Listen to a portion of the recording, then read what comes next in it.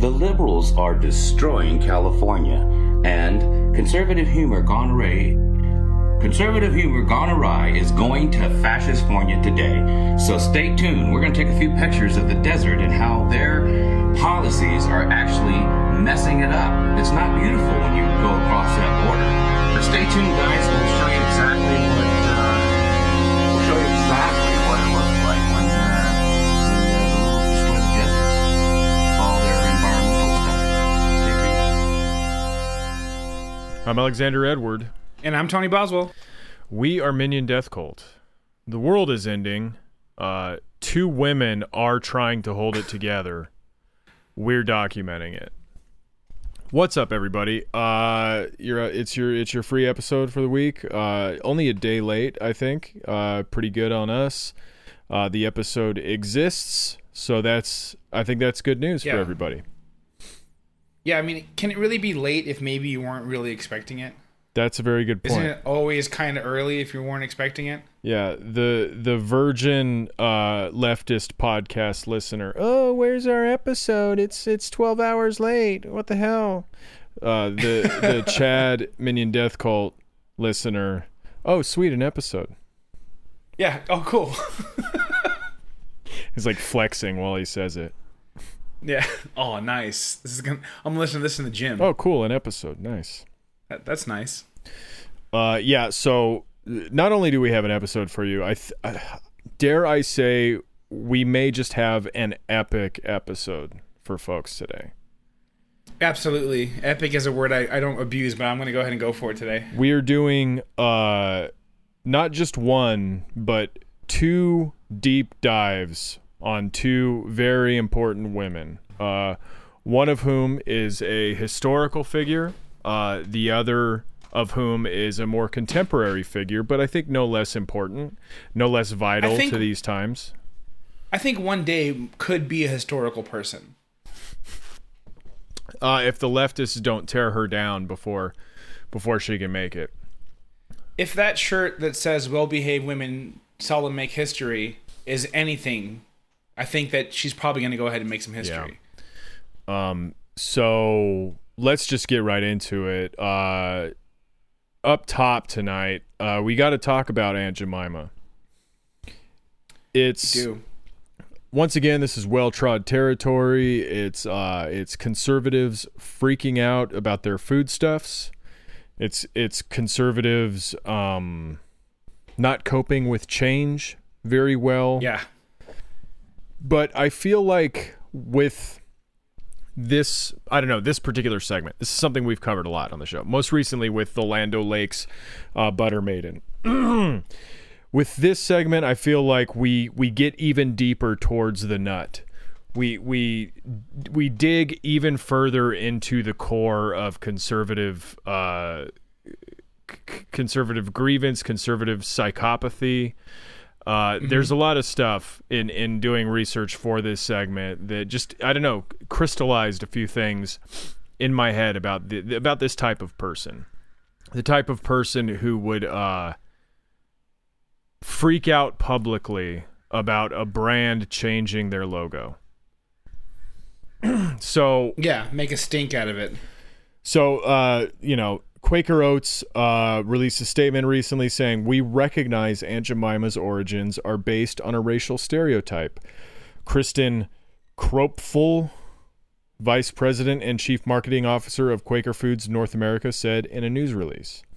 Do you think like she's the one who did this? She's like, listen, I got to be the one to release this statement because of my, like, let's be honest, my last name sounds pretty racist. Yeah, it sounds like it might have some history behind it. You might have had some military family in your background. I need like a whole. I need a win here. Okay, yeah. I need Kropfel to be associated with something quote anti-racist for once. As we work to make progress towards racial equality through several initiatives, we also must take a hard look at our portfolio of brands and ensure they reflect our values and meet our consumers' expectations. And gosh, wow, I'm just so hopeful, so optimistic that Quaker Oats is working to make progress towards racial equality. Yeah, this is one step further. I think it's about I'm time happy that I can at least I can at least get breakfast and not feel, attacked. It's about time Quaker Oats did something about racial equality, if you ask me. Well, they just heard about it. It's just kind of brand new. These protests are kind of a big deal. So we're going to go through like the history of the Aunt Jemima logo and character as we kind of go through these comments, where it's pertinent, but I don't know, maybe we talk about this a little up top. Maybe we discuss our feelings on it. How about I let Tony go first? Well, it is kind of weird because, for so many people out there, non-black people out there, like Aunt Jemima was this kind of this wholesome character, but also this mammy character, that's kind of interesting. Kind of at least there's one wholesome loving woman at your breakfast table. But for me, I was just told that was my actual aunt, and so it hits a little closer to home, and it's just they're taking my family away from me. Now you never got to meet Aunt Jemima, but you did think of her as an auntie. Yeah, of course. Yeah. No, I never. No, the truth is though is that I always kind of trusted Aunt Jemima's products more because in my experience, my black family cooked better than my white family. Mm-hmm. So to have any type of food packaging with the black person on it, I just thought was going to taste better. Did you ever? So that was my only thought about Aunt Jemima. Did you ever see? Well, did you know that Aunt Jemima was owned by Quaker Oats? And if you had known, and you had seen the logo for Quaker Oats, would that have rocked you to your core? Because I'm pretty sure that's like the whitest person in existence is the logo for Quaker Oats. I'm pretty sure that person, had that person been real, or if he is real, definitely owned slaves. Yeah. So yeah, there's no doubt about that. They did a composite of every slave owner in history, in American history, and it spat out the Quaker Oats guy. It's that. Yeah.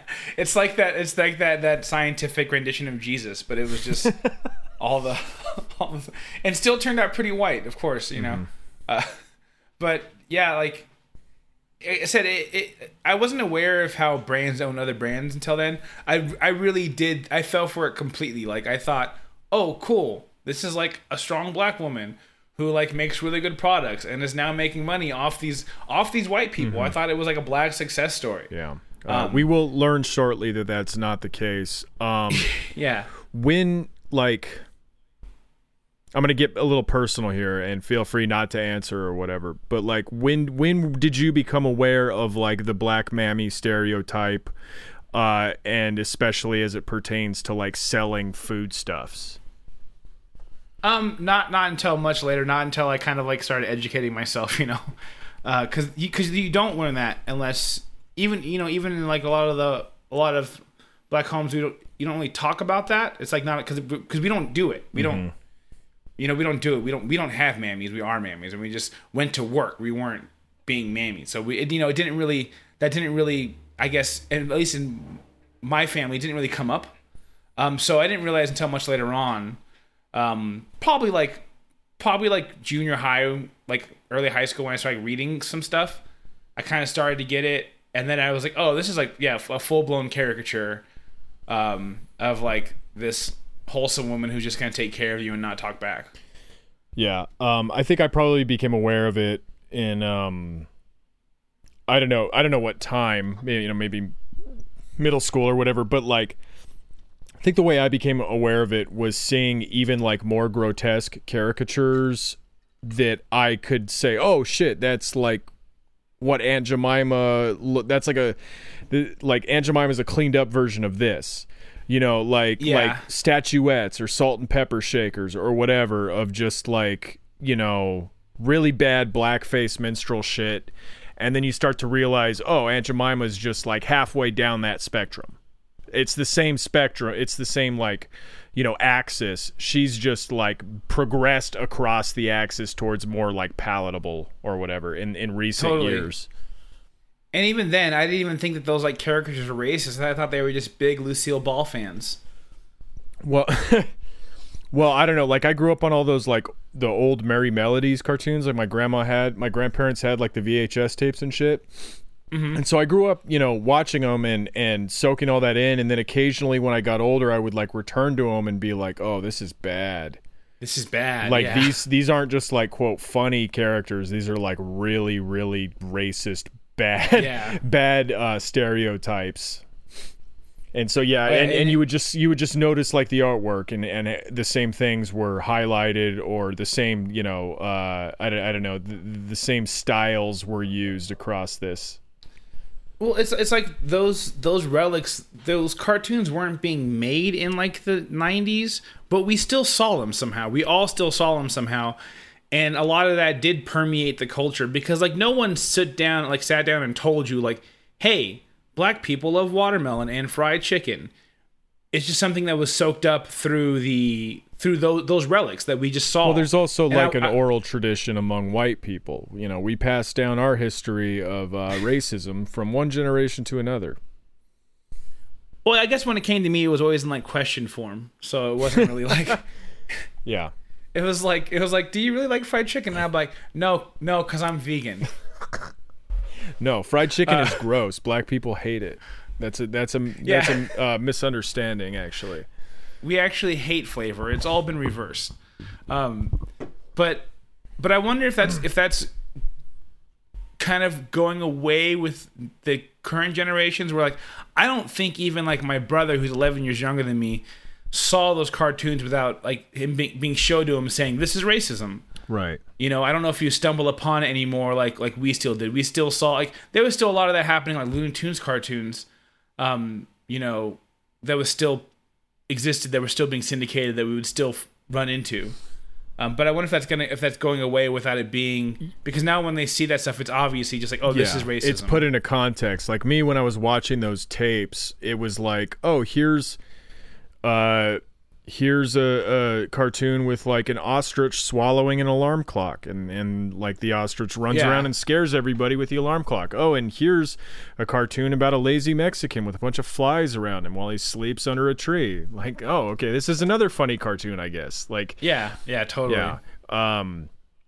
So All Americans for this is a Facebook page. All Americans for Trump, quote, formerly African Americans, posts why, and then shares the article about Aunt Jemima brand to change name, remove image, Quaker Oats announces. It's funny because I had the same question on why this Facebook page name. Well, I think it's very interesting that a page that used to be called African Americans for Trump would get rid of the African American in their name, change it to All Americans for Trump, and then question why another brand would do exactly the same thing. Same thing, yeah. Yeah. This is like, you can't write this. Like this, it's incredible. Like literally they took, and if you probably don't recognize this. I mean, maybe you recognize this photo. Do you recognize who's in the profile pic, Tony? I can't see it. It's kind of a famous picture. It's a series of famous pictures. It's among no. It's the Blacks for Trump group. It's the Black Israelites group. Oh yeah, interesting. Yeah, so it's they literally were, and they don't run this page, by the way. Just so you know, they don't run this page. No, their image is being used. So literally a page that used to be called African Americans for Trump, that used a caricature of like black Trump voters as their profile picture, has now changed their brand to All Americans for Trump. And they're asking, why would Aunt Jemima do this? Well, they are confused. They're like, why would Quaker Oats do this? Why don't they just lean into the racism? Why don't they make it more racist? Why are they? I understand the name change, but just like, I don't know, maybe give her a ruder name. Dolores Fields Johnson comments on this post in All Americans for Trump, quote, formerly African Americans, end quote. Dolores says, I've always bought that. So she means like the syrup. or the pancakes. I've always bought that. I could find ear quick because she was on there, and it is good. Well, I mean, Dolores is always on the lookout for black people, so it's not a hard pivot when she's looking for the syrup she likes. She sees a black face out of the corner of her eye, and her head snaps to attention. She's like, "Oh, thank God, it's just a brand." Yeah, it's fine. It's cool. That's the one. One of the good ones. It's so sweet. It's one of the good ones because she's not real. Because she's not real. Yeah. I think that this is like a good insight into why this fucks with people so bad. Totally. Dolores, I mean, her profile pic is a drawing or an artistic representation of a rose that's like an American flag folded origami style into a rose.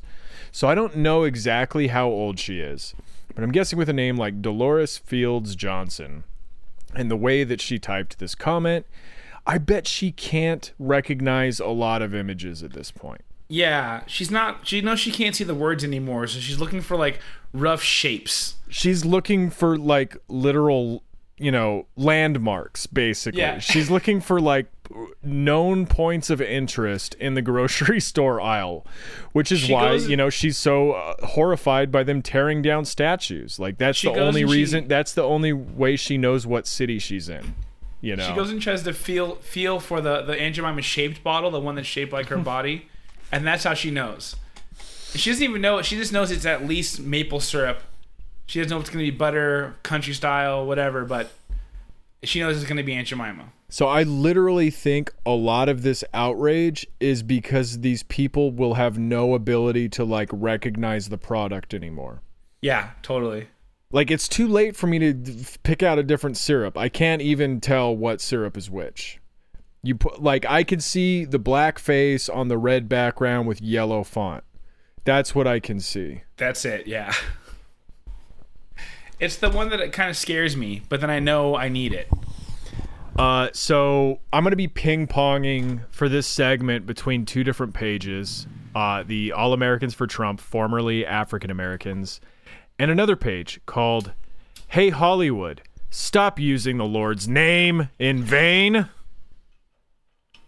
which is a page I thought was satire when I first stumbled across it. I hoped it wasn't, but I thought it was until just looking at like 3 different posts, and it is not satire. It's 100% earnest. It's painfully earnest. They posted about this, and they said they did a couple posts about the Aunt Jemima thing. One of them was, does Aunt Jemima offend you? In like word art, Yep. And I think it's nice to see something that like doesn't offend. Hey Hollywood, stop using the Lord's name in vain. Like I think it's kind of about this. Like I remember being peak Catholic when I was like 16 and being like, hey, like cussing's cool, but like you don't gotta like use the Lord's name in vain. Yeah, just say damn. You don't have to say the first part. I'm cool. Like, look, check it out. Fuck. I don't really care. I don't give a fuck. But can we just leave the Lord out of it? Like, come on. I remember feeling that way. So, and these are grown-ups, though. What if they're like trying to flex on like Black Lives Matter or whoever was? I think it's just Twitter. I don't even think it's like Black Lives Matter Twitter who was trying to get Aunt Jemima taken down. Like, I think it's just plain Twitter. Yeah, it was just straight up Twitter. Do you think they're trying to flex on them? They're like, hey, we're like the most pussy you can be. Like, we get offended by hearing the word God in media, and even this doesn't offend us. What the fuck is wrong with you? Yeah, y'all. This is exactly what it's like. No, we're supposed to be the softest, and you guys really need to step it up. Like, you guys need to grow some thick skin. We kind of talked about it, but like, what's your take, Tony, on Quaker Oats like changing the Aunt Jemima brand or whatever? Well, the whole thing is I'm happy they're doing it, but it should have happened so long ago. Yeah. Like, this all should have happened so long ago. I mean, there's so many things that exist like this, and they're all going to change eventually, and we're going to be like happy when they do, but it's like, is it too late? I mean, I don't think Quaker Oats is like a good. They're probably not a good company. I'm assuming. No, of course not. They're a fucking corporation. Of course they're not good. I'm assuming they're fucking evil. Like, so it doesn't fucking matter to me. I don't really give a fuck. Like. Yeah, it's obvious. I mean, it's obviously not my position. It's not. I'm not in a position to really chime in on this or to like make policy or suggest or anything. But it's like they updated it to the point where she was like, she looks like an '80s Reaganite black woman who's like on top of the world, and she's also gonna make dinner or breakfast for her kids. Like, that was the updated, and it still says Aunt Jemima, but. Well, I think Alex, I know that you probably don't feel like you should be able to talk about this subject, but like I know that you're not like black or anything, but I also know that you love syrup, so like it's okay. I haven't had syrup probably in 8 years. Really? Yeah. I don't like pancakes. I'm not I like waffles with butter on them. I like crispy waffles with butter on them. Between you hating pancakes and me being black, this segment really had there was no one's gonna defend this. This Quaker Oats had no hope. Yeah, I don't know. It's just the idea. Maybe this is me being too cynical, or maybe this is me like being too dismissive. But the idea of Quaker Oats saying they're going to like help racial equality by changing their brand logo is like absurd to me. It's laughable on the face of it. Like, go ahead, keep Aunt Jemima, and then just like a lot of the money that Aunt Jemima makes, maybe do something cool for the black community with it. Keep Aunt Jemima and like I don't know, turn your fucking company into a co-op. Give like all your employees ownership stake, and like I don't know. I'm just like too old and crotchety about this shit, but it's like I don't know. There was not to sidetrack us too much, but I watched a clip of what's that guy? That guy who gets memed as like the school shooter. Anytime there's a school shooter, they meme him. He's like the creator of $1 Million Extreme on Adult Swim, and he was like too racist to be on Adult Swim, basically. Oh, yeah, I know you're talking about, but I don't know his name. I don't remember his name. I never watched him like say anything, so I'm not really familiar with him. But I watched him say something about like the Black Lives Movement because what's his name from InfoWars? Imagine My Shock guy shared a clip of him,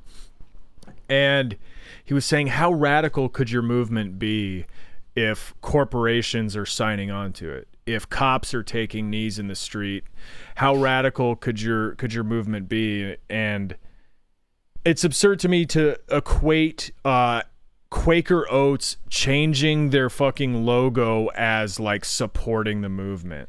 Yeah, like the movement is to like defund and abolish the police. Yeah, like that's the movement. Is Quaker Oats gonna like arrest some cops? Is Quaker Oats gonna like I don't know, do some Black Klansman shit? Quaker Oats could be like, hey, we're gonna like pull all of our faculties from places that still have police or that aren't defunding the police, that aren't being. Yeah. They could do something like that. They have power like that, but that's so crazy. That would never happen. It's totally baby brain shit to think that corporations recognizing the popularity of a Black Lives Matter movement and trying to make money off of it is somehow the same thing as the movement itself. Yeah, exactly. It's so stupid. It's so fucking stupid. Like you said, they have so much money. They have so many resources. They could be doing something tangible, and this is not it. They're just trying to kind of like maybe shift into the right side of history. And it's like, fuck you. Like, fuck off completely. I am happy that, she is less offensive looking than she used to be. Yes, absolutely. Yeah. Sam Hyde is the guy's name. He looks fucking bad now, man. He looks really bad. Oh, yeah. Okay, so anyway, on the Hey Hollywood, stop using the Lord's name in vain Facebook post, Kathy Dixon says, Aunt Jemima, comma, and, period, Uncle Ben, comma, was like family to me, comma, made me happy at mealtime. Hey, man, support black-owned businesses. I now, does this person always talk like this, or was like family to me? Was that made it racist? Yeah, are they trying to get into like the spirit of things here? Yeah, is this person like code switching right now? I don't know. Maybe they're from the South, or maybe, you know, that slang could be used by any number of races. So this is like another like interesting comment to me. Aunt Jemima and Uncle Ben was like family to me, made me happy at mealtime. So like not only does the logo, the brand, the box, whatever, the bottle serve as like a waypoint in your otherwise cloudy world, you know, and it's like a bonfire where you can rest your woes for a second. You can anchor yourself to a tangible moment in space time by looking at this bottle. I think it also possibly represents like a psychological or emotional anchor, something that serves as like, you know, a happy memory back to a time when people would like willingly associate with you. Yeah, back to a time when you had people who like wanted to take care of you and weren't just being paid to do it. Well, I mean, you can pretend like that's who Aunt Jemima is. Aunt Jemima always listens. And like the thing that's funny about this too is I guess I keep on thinking of like the iconic bottle, you know. Whenever these people are talking about this, I'm going to give them the benefit of the doubt and talk about the iconic bottle, which I don't even think really exists anymore. But Uncle Ben, like, you shouldn't be seeing him at the table. You're supposed to put the rice into like a pot and then throw the box away. Oh, okay. You know, like, what are you doing? Oh. Yeah, wait. Sorry. Inappropriate laughter. No, Uncle Ben also should not be at the table. Oh, not if Aunt Jemima's there also. You got to pick one. But like it makes no sense. It's so silly. Yeah, well, I think it does. I think it makes sense because it's like we speak about like retirement and old age as the second childhood, right? It's when you have less responsibilities, you can kind of relax, you can kind of do whatever you want, you can play, and you also get a little more feeble. You get a little more less able than you were before, and so you're mentally or physically there's a childlike aspect to it as well. However, in your first childhood, you had parents and you had family and you had people who like loved you and cared for you. And maybe your mom fucking put a bottle of Aunt Jemima in front of you when she made you some pancakes or whatever. Mm-hmm. And now like your daughter won't talk to you. Like now your family won't visit or whatever. So I don't know. It's like at least Aunt Jemima was there, or Aunt Jemima, like I can think about her when I need some comfort, I guess. But now the leftists are even taking that from me. I can picture them like talking to the bottle, you know, like confiding in them, talking about how like, oh, you know, the kids haven't been by in a while. I think the Facebook's broken. They're not getting my messages. I took my Facebook to the repair store.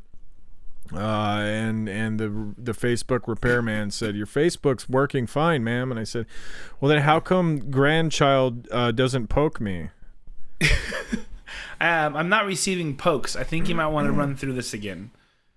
Actually, imagine telling somebody that. No, I poked you. No, yeah. I sent you a poke. I promise. I sent you a poke, but you thought it was Japanese cuisine, so you sent it back. She said, absolutely not. Nope, I cook my fish. Hey, Hollywood, stop using the Lord's name in vain. Another comment on this post from Jan Bartlett. Jan Bartlett says, it's the exact same strategy as Planned Parenthood. Yep. Totally. Yep. Get all black women to abort their children, and get all the black people to erase their historical pictures from everything nostalgia. Rewrite history so everyone is stupid. Then convince them that it's conservative white people trying to get rid of them. Smiling face. Ha ha ha ha ha ha ha ha! Exclamation point. In Jan's defense, the CEO of Quaker Oats used to be the CEO of Planned Parenthood. And that's just, everyone knows that. Yeah, I knew that. That's a fact. And imagine though that is what was happening. What if Aunt Jemima was a real black woman who really did do all this stuff, and then Quaker Oats did remove her? I mean, you're okay. I think that's what they're thinking. I think that's really what they're thinking. Sometimes they're like, oh no, they're erasing the history. This is you should be proud of Aunt Jemima. We're gonna get into that. There's a few more specific or people are elaborating on their feelings or the quote history of it a little more. But I think if you're going to believe that history, there's some deep-seated what's the word I'm looking, delusions. You have some deep-seated racist delusions in your mind if you think that a black woman in the 1800s owned the Aunt Jemima label. Well, that's the whole thing about erasing your history, that whole conversation, right? Is that the reason why it's so weird for white people to understand that is because all the history benefits them. It's always really, it was that time when you literally got to own other people. And that's a pretty powerful thing to be able to do. And so you want a reminder of that power, but every single thing that we have is the worst. We're just and it still sucks. It's all still pretty fucking bad.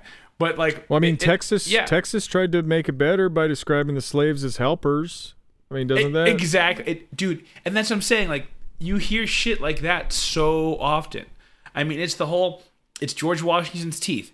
It's things like joking about Thomas Jefferson, about all of his kids, but it's he took care of his slaves, things like that. Yeah. It's no, what you heard the word slaves, right? You heard that part. He was really good to them. They got extra gizzards. I love this description of this phenomenon of changing the label as abortion. Yeah. I think that's really cool. I think it's really cool to reduce everything in your life. Oh, this is just like abortion. Well, yeah, because I mean, if a fetus is a life, then Aunt Jemima is a person, a real person, a live person. If a fetus is a person, then Aunt Jemima, Aunt Jemima logo is also a person. Also a person, yeah. That's a really good point. Yeah. I just think it's crazy. Okay, leftists, they love abortion, right? They love first trimester abortion, second trimester abortion, and even third trimester abortions. Even more recently, we've heard about post-birth abortions that are definitely happening. And I thought that was crazy. I thought a post-birth abortion was crazy. And now we have a fucking post-death abortion of Aunt Jemima. Post-death abortion, yeah. That's how sick these people are. That's how sick these leftists are. Post-fictional death abortion. She's so old, and they still aborted her. Dude, that's the name of my new band, Necro Abortion.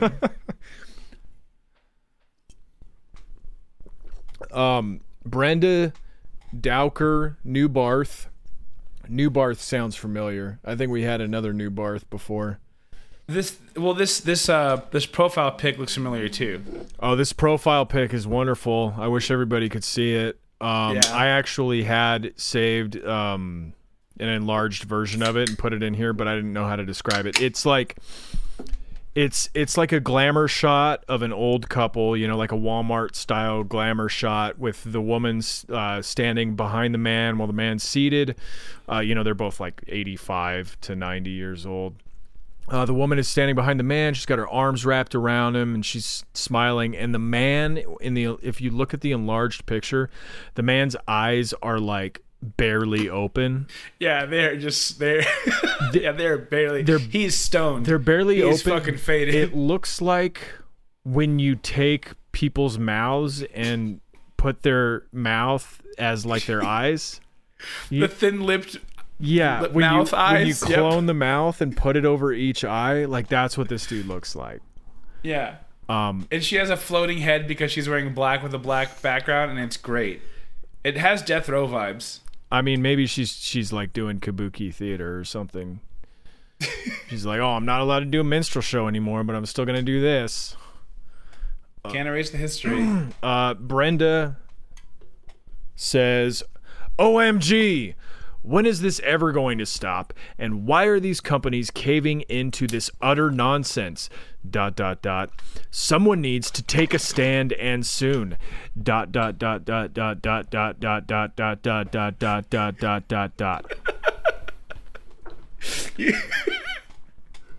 Like, Brenda, the whole thing is people did take a stand. Like, that's kind of the whole thing. And which is fucking corny. It's actually, this whole thing's so corny. The whole thing's so corny. Like, I'm so mad that people took time to like type out a tweet that said like change Aunt Jemima instead of just same like energy towards their local like city councils and police unions and lawmakers. But we're here now. Yeah. And sorry, Brenda.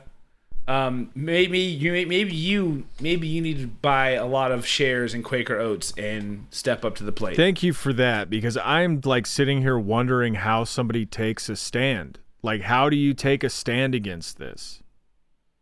Yeah. Do you like shoot up the Quaker Oats offices? Like, I don't understand how you take a stand against this. Imagine Brenda like just throwing a brick through a window at a random Quaker Oats factory with a note on it. That would be tight. I would respect Brenda so much more.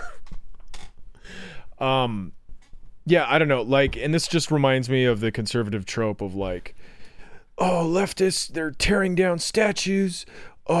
They're fighting the police. They're getting TV shows canceled or whatever. We can do that too. What if we did that? Yep. And then like they just never do it. They never do it. They only get mad when it happens. It's very funny to me. It's very funny. Like, whoa, wouldn't you like it if we also did something? But then it'd be like something awful. Like there'd be a petition to just to get rid of like I can't think of any. I mean, they signed black shows right now that are popular that they would want to cancel. Well, isn't there like a Blackish spinoff? Oh, yeah. There's one like it's called Mixish, and I'm never going to watch it. Like Blackish was already basically Mixish, so I don't know what Mixish. I heard the spinoff is just about like him being successful because of Blackish. Probably. I heard the spinoff. It's like Famous-ish. It's like I'm not kidding. There's one called Mixish, Alex. I'm not joking. I don't think you're joking. Is it mixed-ish or mixed? I think it's mixed-ish though. Oh, that's cool. That's a good name. Which is cool because that basically allows like people who are like brown and like not black, but they can just say they're like mixed-ish because they're still brown, and it works. It works for them. But yeah, that show, I've people have like asked me if I've watched it. I'm like, I don't know. I can't do it. I'll cry too much. You hit too close to home. Right. Elizabeth Ann Martinez says, Anna Short Harrington, born in 1897 in Marlborough County, South Carolina, began her career as Aunt Jemima in 1935. She had to support her 5 children, and she moved with her family to Syracuse, New York, where she cooked for a living. Quaker Oats discovered her when she was cooking at a fair. And then it's like 4 line breaks, and then it says Wikipedia, right caret, wiki, right caret, Aunt_Jemima, and then another line break, and it says Aunt Jemima dash Wikipedia. This is like... It's real. It's totally real. This is what a Wikipedia article looks like when you copy and paste it into a Facebook comment. For sure. Yeah, for sure. No doubt. Also, the dates they made up are wild.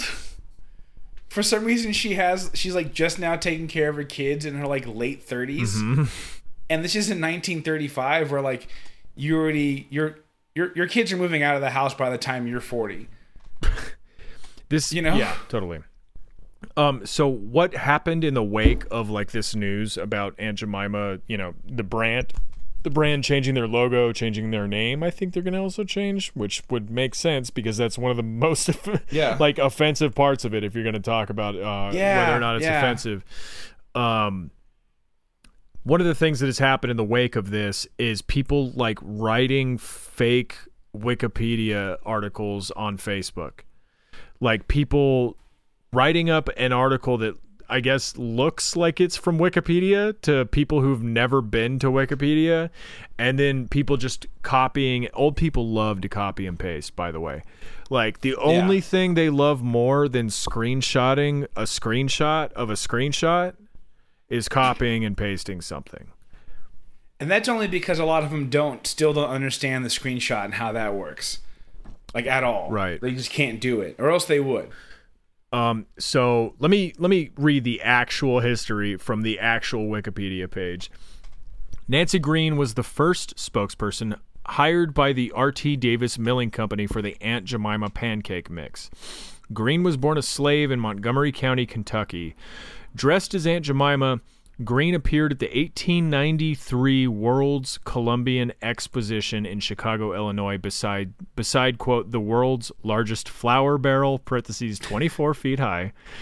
Ooh, that's pretty big. That's a big barrel. Pretty big flour barrel. I mean, you know your boy loves flour. That's pretty cool. To be honest, I don't think I've seen a bigger barrel. I think that's the biggest one. I bet you haven't. Still, to this day. Where she operated a pancake cooking display, sang songs, and told romanticized stories about the Old South, parentheses, a happy place for blacks and whites alike. She appeared at county fairs, flea markets, food shows, and local grocery stores. Her arrival heralded by large billboards featuring the caption, and excuse me, quote, "Eyes in town, honey," end quote. Mm-hmm. Mm-hmm. Following Green's work as Aunt Jemima, the company hired a few dozen actors to portray the role, often assigned regionally. Some were relatively well known. Okay, so just like taking a step back, this is a late 1800s, obviously transparent campaign to hire a black model to shuck and jive in front of white people in 1893. Yes. And white people in 2020 are like, look at what she did. They discovered her at the World's Fair. She was just a cook, and she was at the World's Fair because she was such a good cook, making pancakes on display. She was a wonder at making pancakes. She was the seventh wonder of the world. They had billboards for her where she said in her native tongue, "I's being making pancakes, honey." And the Mills Company, they found her. They discovered this local talent. Like, white people in 2020 are like, this is real. This fucking corny ad campaign from over 100 years ago is it fooled me. It fooled me. I love that she told tales of the Old South in 1893, and that was a place that was good for blacks and whites alike. Yep. And they're like, this is all authentic. Yeah. This is so real. So many people are referencing, like, in these comments, so many people are referencing her as like a master storyteller and shit. And it's like, do you look at the stories she was supposed to have told? Yeah, and like the thing is, it literally says in here that she was a slave. Yeah, born a slave. Like it says that born a slave. Like, and so they're like, this is a bootstrap story. This is elbow grease. This is tenacity. We'll get into that part of it too. That's what they think, and it's incredible. She didn't get paid shit. She didn't get paid shit. No, we'll get into it, but like, historians think she might have been able to like live to like rise to a comfortable like middle class lifestyle. But we'll get into that in more detail in a second. Some like background on the brand itself. Rutt, who was one of the owners of the R.T. Davis Milling Company, Rutt's inspiration for Aunt Jemima was Billy Cursand's American-style minstrelly vaudeville song, quote, Old Aunt Jemima. It's like a song about a slave who's like, mistress promised me she would set me free when she died, but she's like 120 years old now and still living and still hanging on. And so she's still not free. Yeah.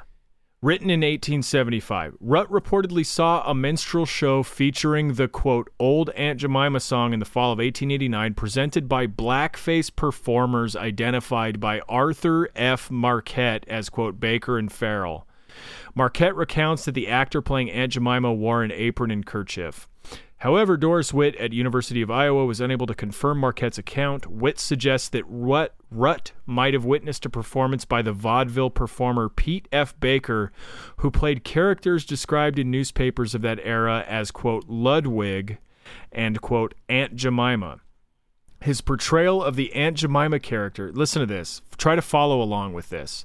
Yes. His portrayal of the Aunt Jemima character may have been a white male in blackface pretending to be a German immigrant imitating a black minstrel parodying an imaginary black female slave cook. Incredible. So the genesis of this spokesperson who definitely existed, who we all love her so much, is a fucking white guy pretending to be a strudel guzzling German immigrant making fun of a minstrel performer posing as a black slave cook. Which is wild because, like, was that actually like some genius level shit? Was that some like beautiful satire? It was the first irony. He was the first irony performer we know. He's like, listen, racism is so bad that only German immigrants would get with it. Like that's the only dirty Germans would get. I don't know like, if Django Unchained has led me to believe anything, it would be that the German immigrant would probably not do blackface. That's true. Yeah. Oh, because they're making fun of. So was this about German immigrants being snowflakes? Is that what this was? No, it was like, I don't know, maybe making fun of a German person not understanding the fine art of minstrelsy, who then makes fun of minstrelsy. They're making fun of someone doing like minstrelsy, but not racist enough. Like. Just like imagine having such a pudding brain, having such a dog brain that you're like, this is my friend. This is like somebody who gave me comfort and like aid and succor and during the hard times. Yeah, is like a fucking fart, like the equivalent of like a fart joke where people actually died because of it. People died in poverty in this fart joke. Yeah. And that's like your fond memories of, I don't know, having a kinship with this spokesperson. And like the layers of how bad it gets, it's like, oh no, this isn't just someone making, making money off of an actual like black person's identity. And it's not even someone making like money off of a made up identity. Off of something more wholesome. It's even more racist than that. And actually, there's another layer of racism on top of that. It is that it's bad. It's like 4 layers of racism, and people are like, this was my aunt growing up. Yeah, exactly. Martin Johannick says, the company made her a rich woman. Yep.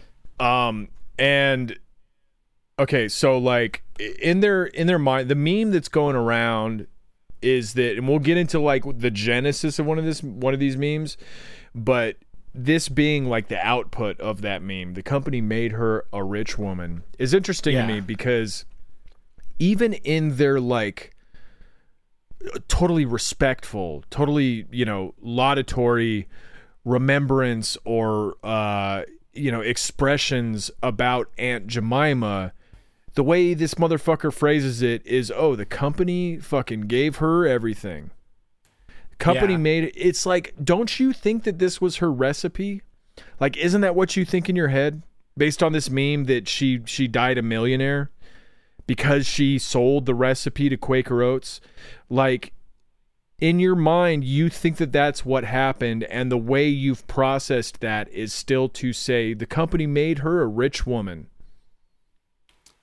Totally. Not like took advantage of her and stuff like that, or just because it took advantage of her. It's like, no, they gave her everything. No, it sounds like what he's saying is like black people should be happy the company gave her the money that they did give her, which they didn't give her. Yeah, that's the way that I am. I don't know. That's the vibe I get from that. Let me. I think you're right. Let me give you the actual history of Nancy Green again. Nancy Green was born into slavery. Yeah, Dave Milling had recently acquired the formula to a ready-mixed, self-rising pancake flour from St. Joseph Gazette editor Chris L. Rutt and Charles Underwood, and were looking to employ an African-American woman as a mammy archetype to promote their new product.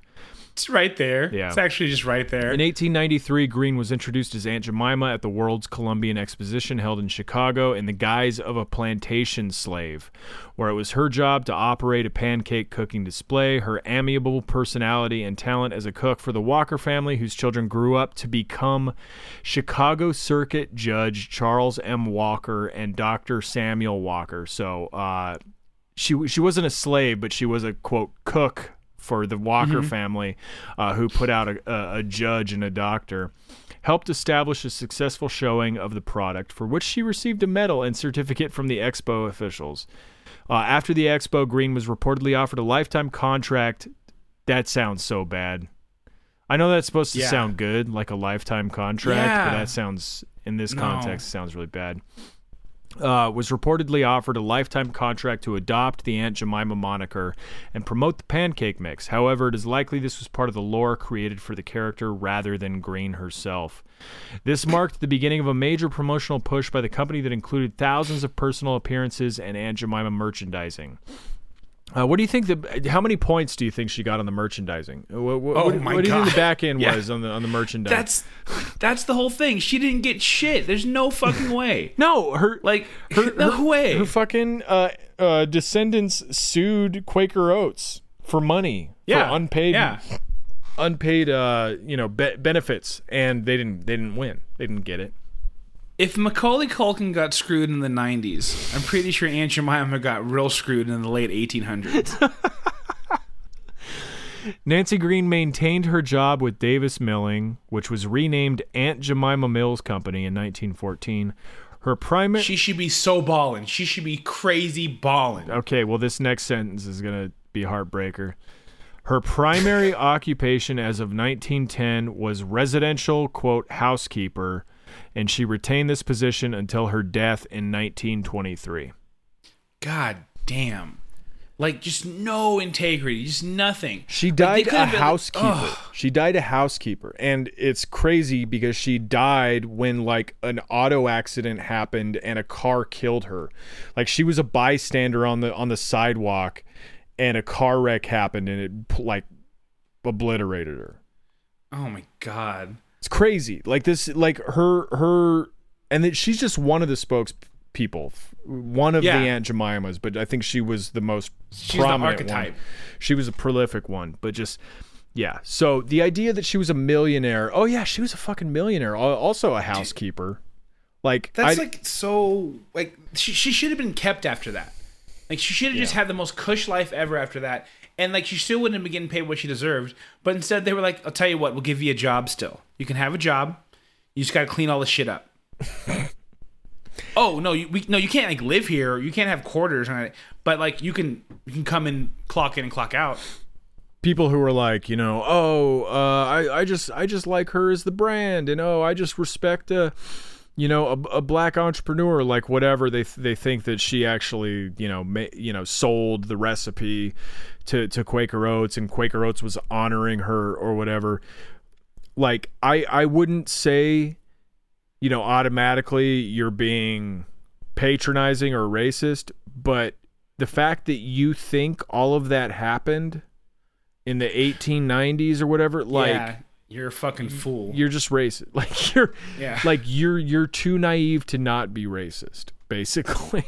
Like I said, it's that whole like rose-colored glasses thing that like a lot of white people do, where they think that like segregation was like a really long time ago, and like I said, they even kind of think that there was a time like in America before slavery for black people, where like it's like what are these narratives you spun in your mind? It's not like your grandparents drank from different water fountains. Like it's not that wild. It's not, Yeah, right. It's recent history in the scope of things. So I was like looking, because I saw so many people talk about how she was a millionaire. She died one of the first American black millionaires. And I was like, where is this coming from? Like, I didn't know if it was true or not. I didn't think it was fucking true. Just by virtue of common sense, but also by like reading about her history and everything. It mentions her being a housekeeper when she died. She's not a fucking millionaire, right? Yeah. I was like, where did this come from? So I typed in, Aunt Jemima, first black millionaire. And I got a PolitiFact article about this meme, which has its origin in a Facebook post, of course. I'm going to read here from PolitiFact. The claim is made in an image shared in a June 17th Facebook post from Peggy Hubbard, a black Republican and former U.S. Senate candidate. How come she gets the title Republican if she's not like a politician? That's kind of weird, right? I think she probably made it known that she was a black Republican. I think she was like, good to meet you, Peggy Hubbard, black Republican. It's just like so novel. Like the idea is so novel that just becomes part of her title. Yeah. A black Republican and former U.S. Senate candidate. Her post I'm happy it's there, though, because it does bring some clarity to what we're about to read. Totally. Her post has been shared more than 186,000 times. It came hours after the maker of the Aunt Jemima brand of syrup and pancakes announced it is removing the name and image because, quote, Aunt Jemima's origins are based in a racial stereotype. Quote, so this is the post. This is the post from Peggy Hubbard. Quote, we as black people don't know our history. Here is something that Black History Month doesn't tell you. They feed us BS and hide the truth from us. Nancy Green, a.k.a. Aunt Jemima, was the first black millionaire. She sold her pancake mix to General Mills Corp. The joke's on us, black people. Ugh. This is the most dangerous shit out there right now to me. Like, the only thing that's worse than, like, just libs is false information spread by black people right now, because so many white people saw this, saw the posts, saw her picture, and was like, oh, this is a black woman. This has to be real. Because, like, the idea of, like, the magic Negro is very alive and well and every day, especially with internet consumption. Yeah. Where, like, there's people that find so much comfort in, like, the TikToks of, like, a positive, like, beautiful black woman, like, telling them to have a great day and to, like, water their plants and, like, check their white friends, and it feels good. And so we just believe anything, they believe anything that's being said by anyone who's black, as long as it kind of serves their agenda.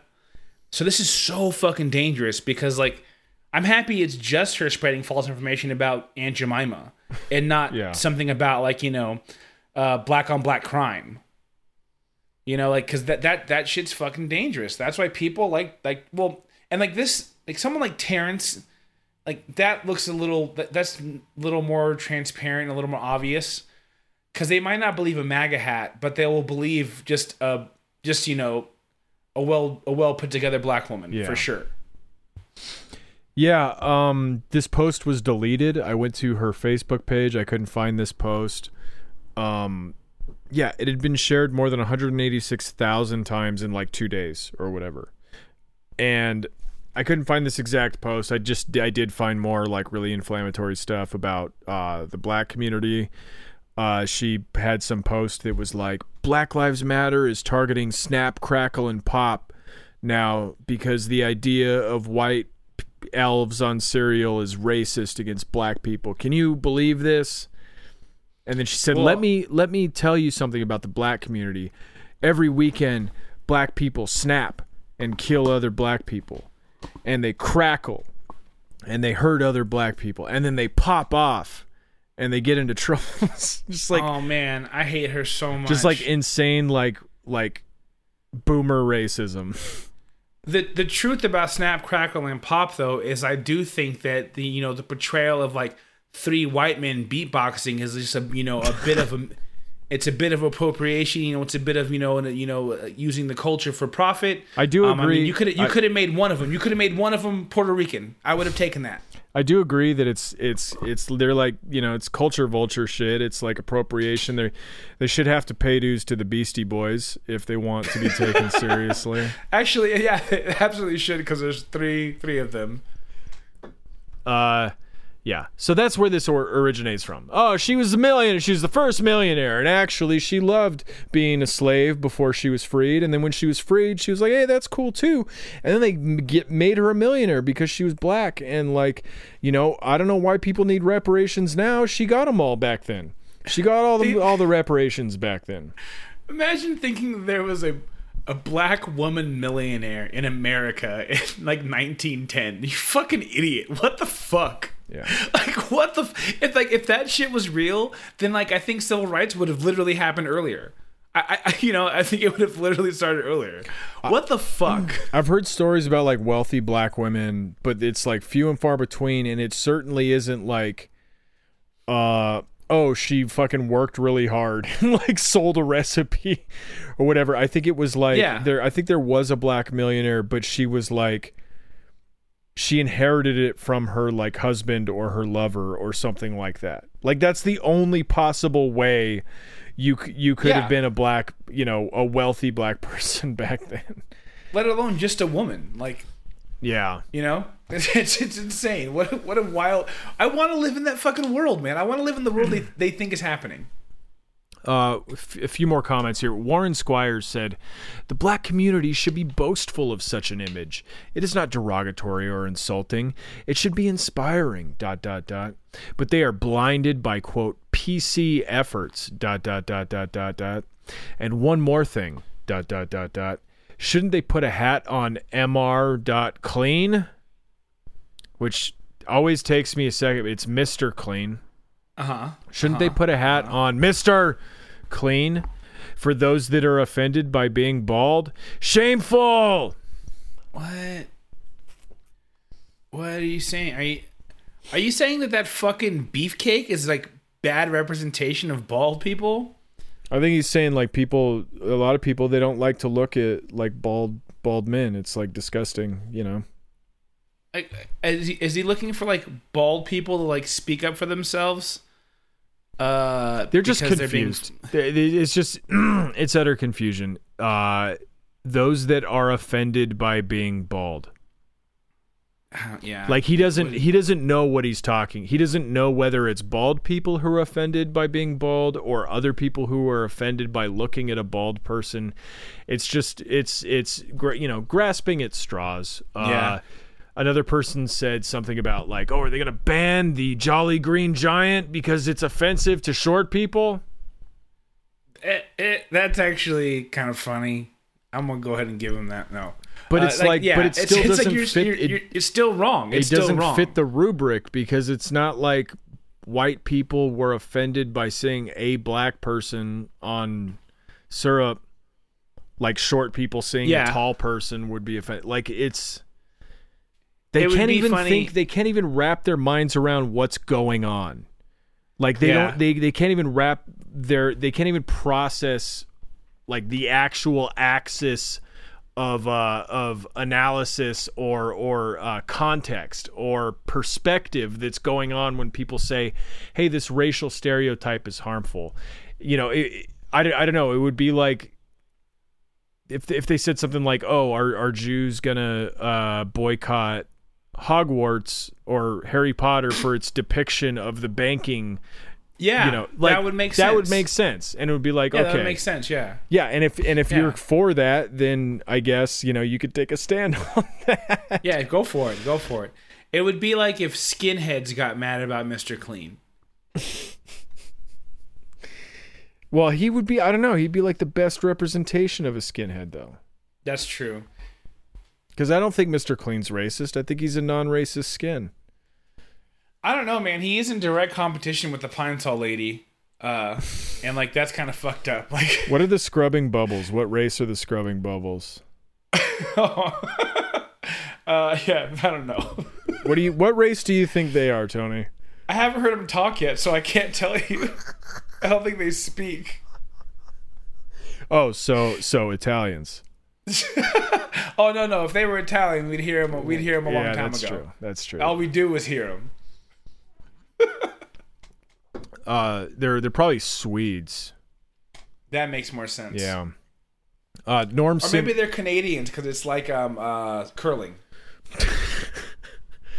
Norm Simpson says Aunt Jemima always stood for quality and goodness. ... But I guess it's now racist to attribute those quality apostrophe s to black people. ... Okay. ... You got it. ... I promise to no longer think of black people that way. ... So what makes me think that he might be being serious is that he does capitalize black. So maybe he does have some respect for black people. Well, he did. He did, but thanks a lot. God damn it, Quaker Oats. We had somebody on our side, and now we lost him. I love seeing this shit. This is like a comment I didn't include, but like every time I see this shit where it's like some brand changes their logo or some, cultural or entertainment fixture makes an overture about, race relations or racism or something, you can bet you'll find a white person in the comments saying this is set back race relations for years. Yep. It's like good to know, dude. good. That's all it took right there. Good to know that's how one white man feels about it. Yeah. I was ready to change. I was so close to respecting black people. Yeah, I was so close. I mean, it's been long enough since Obama's been in office. I can maybe give him another chance, and now you guys took, quality away from black people, so now I can't trust anything. This is like another instance of, Obama made me racist is the big one. Like, that's the big one. There was no racism problem until Obama came here, and now I'm racist. I told you my actual grandma recently told me that Obama was worse for black people than Trump was. Yeah, that's the meme. That's, I know. Everybody's grandma. I was just sad that my actual grandma said it. It sucks. That really sucks. Yeah, it was brutal. I'm sorry. Yeah, but this is, I think, the Quaker Oats made me be racist. I didn't want to be racist, but Quaker Oats fucking made me. Irene Cantrell says, last comment. Irene Cantrell says, I love Aunt Jemima, and I know she loves me. I think they ought to at least ask her if she want her picture off the pancake mix she made famous. Mm-hmm. A lot of children grew up loving her and the pancakes. That's a good question. Has anybody talked to Aunt Jemima? Has anybody asked Aunt Jemima how she feels about it? Oh, wow, Tony, you really think that America cares what a black woman thinks? Oof, you got a good point there. You got a real good point there. Holy shit. Not if she's not shaking her ass. Tell you that much. Okay, so as you can tell by the title, this is the first half of our Conservative Women Through History epic this week. And they should be released concurrently, so you can just move right on to the second part of this, which is insane. You might not know who Deanna Lorraine is, but you will.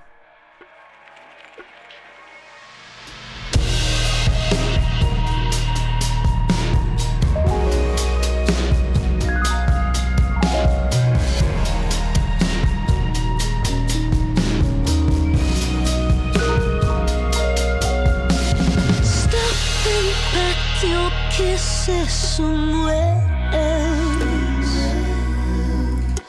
before I stop the hand to push away all the filth I make you eat. You shit red flags, 'cause no one